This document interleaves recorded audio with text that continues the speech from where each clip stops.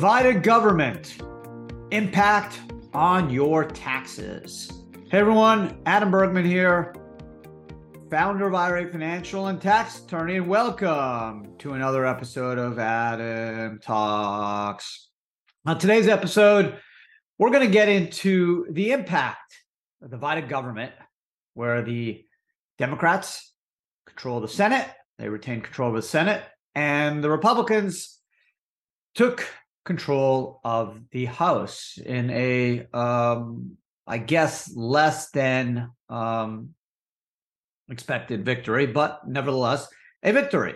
And today's podcast is not about going through and going back what went right or wrong for each party, but what will happen potentially to policies, specifically retirement, taxes, the economy, with a divided government. And just for the record, I'm a big proponent of checks and balances, and I am all in favor of a divided government.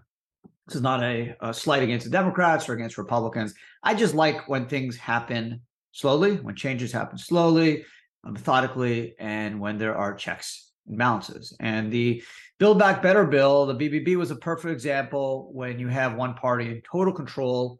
And again, the Republicans have done similar things in prior years. So this is not picking on the Democrats. This is just the latest example of when one party has total control. Sometimes things get a bit out of hand, especially through the process of reconciliation. Well, doesn't look like we're going to have reconciliation. Well, we won't have reconciliation at least until the 24 election. So there's going to be no opportunity for either party to have unfettered control over the process and kind of do whatever they want. So they're going to have to work together, which, you know what, is the way Washington's supposed to work. So Biden is not alone. Obama, Trump, Bush, they each saw their party lose the House. So, President Biden is going to join the club. But again, this podcast is going to talk about what that means this year, the end of 22, and primarily 23.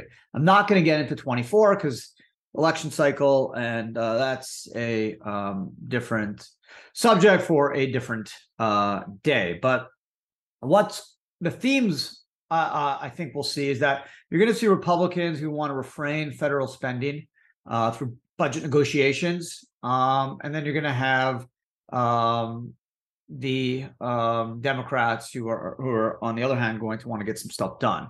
So Republicans are certainly going to be against any further tax increases, and you're going to see the Democrats want to use the budget process as a way to get some of their policies through. So prior to the election, House Republican members, including Kevin McCarthy, he vowed to open investigations into Hunter Biden's business dealings, examine the origins of COVID-19 pandemic, and subpoena officials in the charge of the Biden's withdrawal from Afghanistan.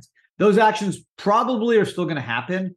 However, Republicans have a very minor majority in the House. So even if they're able to get these congressional hearings underway, they're going to have limited impact because they don't have a super majority. They're not going to actually, and don't control the Senate.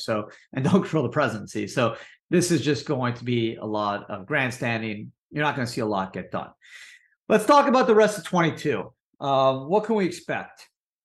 Well, clearly we're not going to see any national, abortion legislation, voting rights, things like that, climate change. That ain't happening. 22, it's not going to happen in 23 as well. Right. So what can we expect to happen in 22? I think you're going to see, as I mentioned in a previous podcast, Secure Act 2.0 is going to pass, which is exciting new retirement legislation that has near bipartisan support. And you can check out a previous podcast I did on the Secure Act 2.0, which did a couple weeks ago, and go through all the details. I think there's a chance you'll see retroactively restoring expenses for research and experimentation, extending 100% bonus depreciation, which will revert to 80% property placed in service after 22. I think you're also going to see raising the recently lowered thresholds for payment settlements, reporting on 1099-Ks, So those are the big stuff, but mostly it's going to be the Secure Act 2.0. I think that's going to be the biggest piece of legislation remaining in 22, and that's probably going to get attached to some budget legislation because they're going to need to get things passed by, I believe, the December 16th. There is a deadline for the budget, and generally the Secure Act 2.0, as well as some other minor legislation, will get passed along with that budget bill. But I think you're going to see the Democrats be mindful of the fact that they're not going to have control of the House next year. So I think they're going to look to work with their Republican counterparties a little bit closer, especially on budget, and maybe look for ways to compromise to get the budget passed, which they have to get it done, towards the end of the year. What about next year? What's going to happen next year? So you're looking at the 118th Congress. As I mentioned, the Republicans have a minor advantage, 218 to 212, not as big as they wanted, but still nevertheless majority.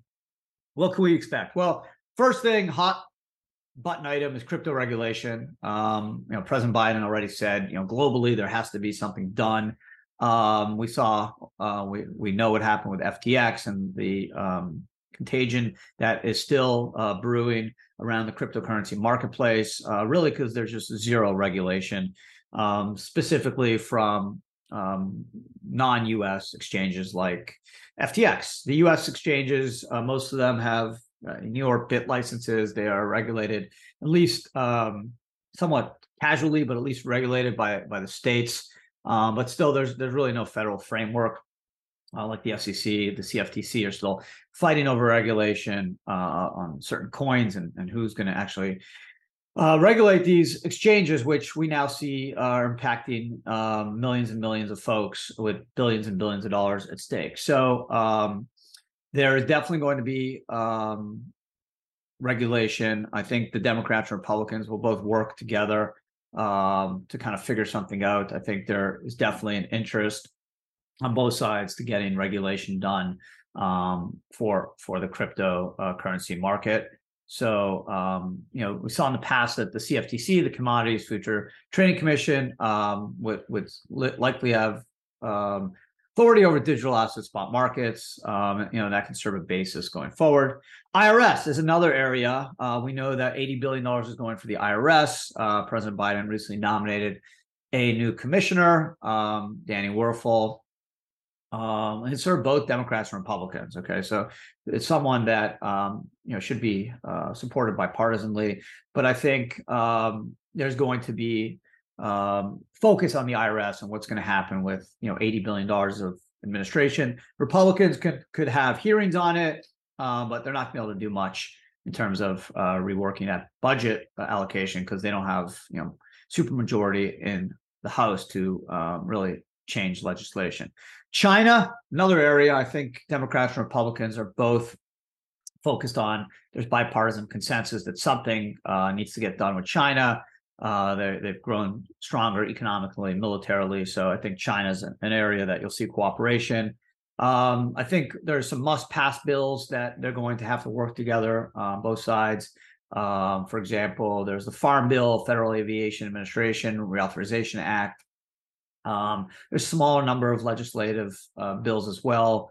But there's stuff that both houses want to get done. Both parties, want to get done. And these are must-pass bills that will happen in 23. Tax and trade, right? There's a lot of stuff that's going to happen.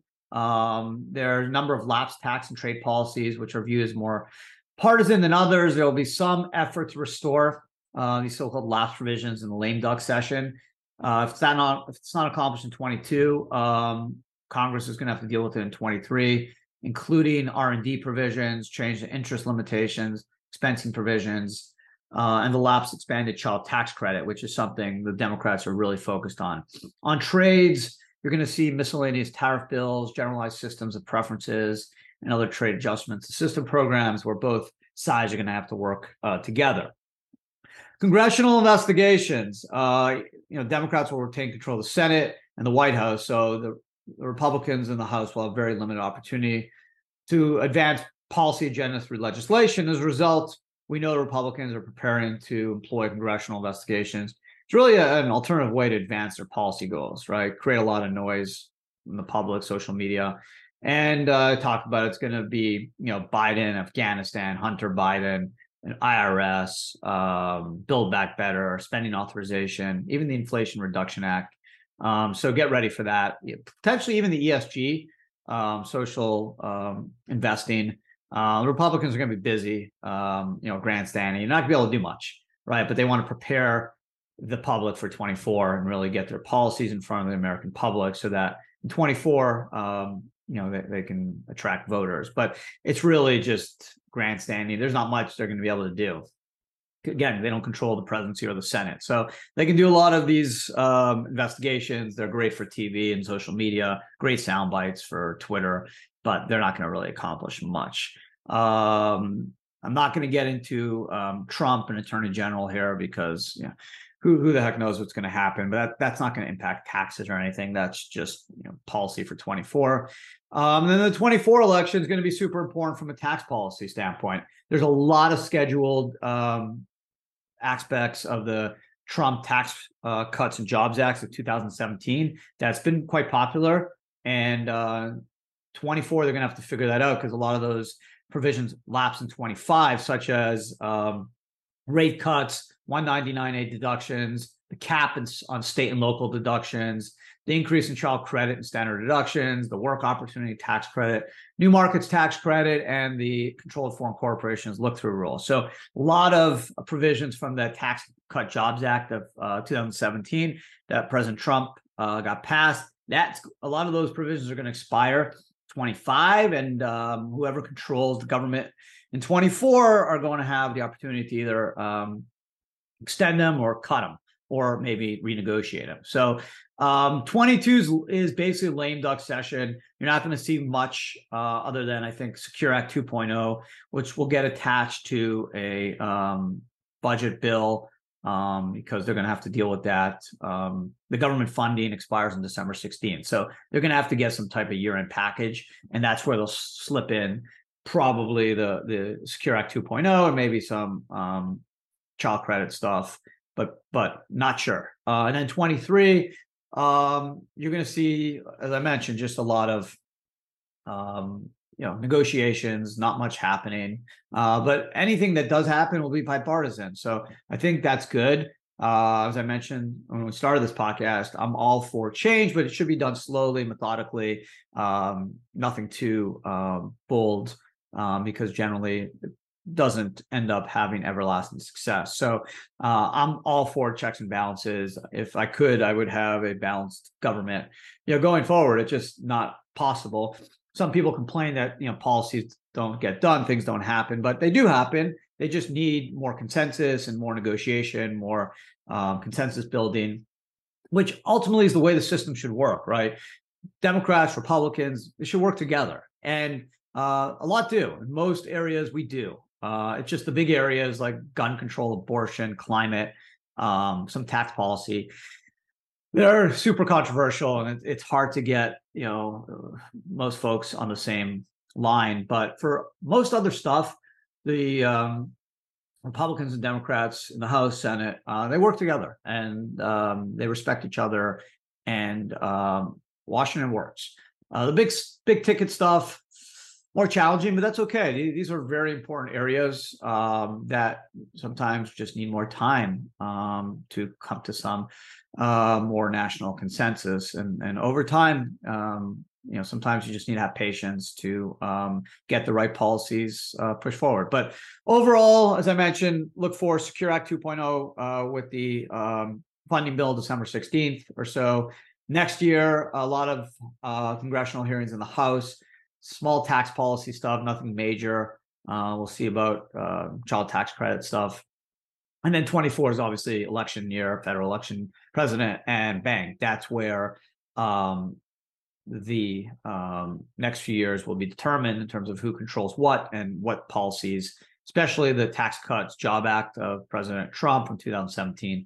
How much of some of those policies, good or bad, are going to get extended or get cut or just renegotiated. So There you go. I hope you guys enjoyed today's podcast. I want to wish everyone a happy, healthy Thanksgiving. I hope you get to spend a lot of time with your family, eat well, watch a lot of football, just chill, take a breather from all the craziness going on all over the place. But I will promise to update you generally mid-December. We'll hopefully see Secure Act 2.0, which is very, very positive in terms of its ultimate reach and its impact on your retirement accounts. And if you want to learn more about it, just scroll down YouTube or Adam Talks channel, wherever you pick up your podcast, and you can check out my talk on it. So other than that, again, have a great holiday, and talk to everyone again next week. Take care.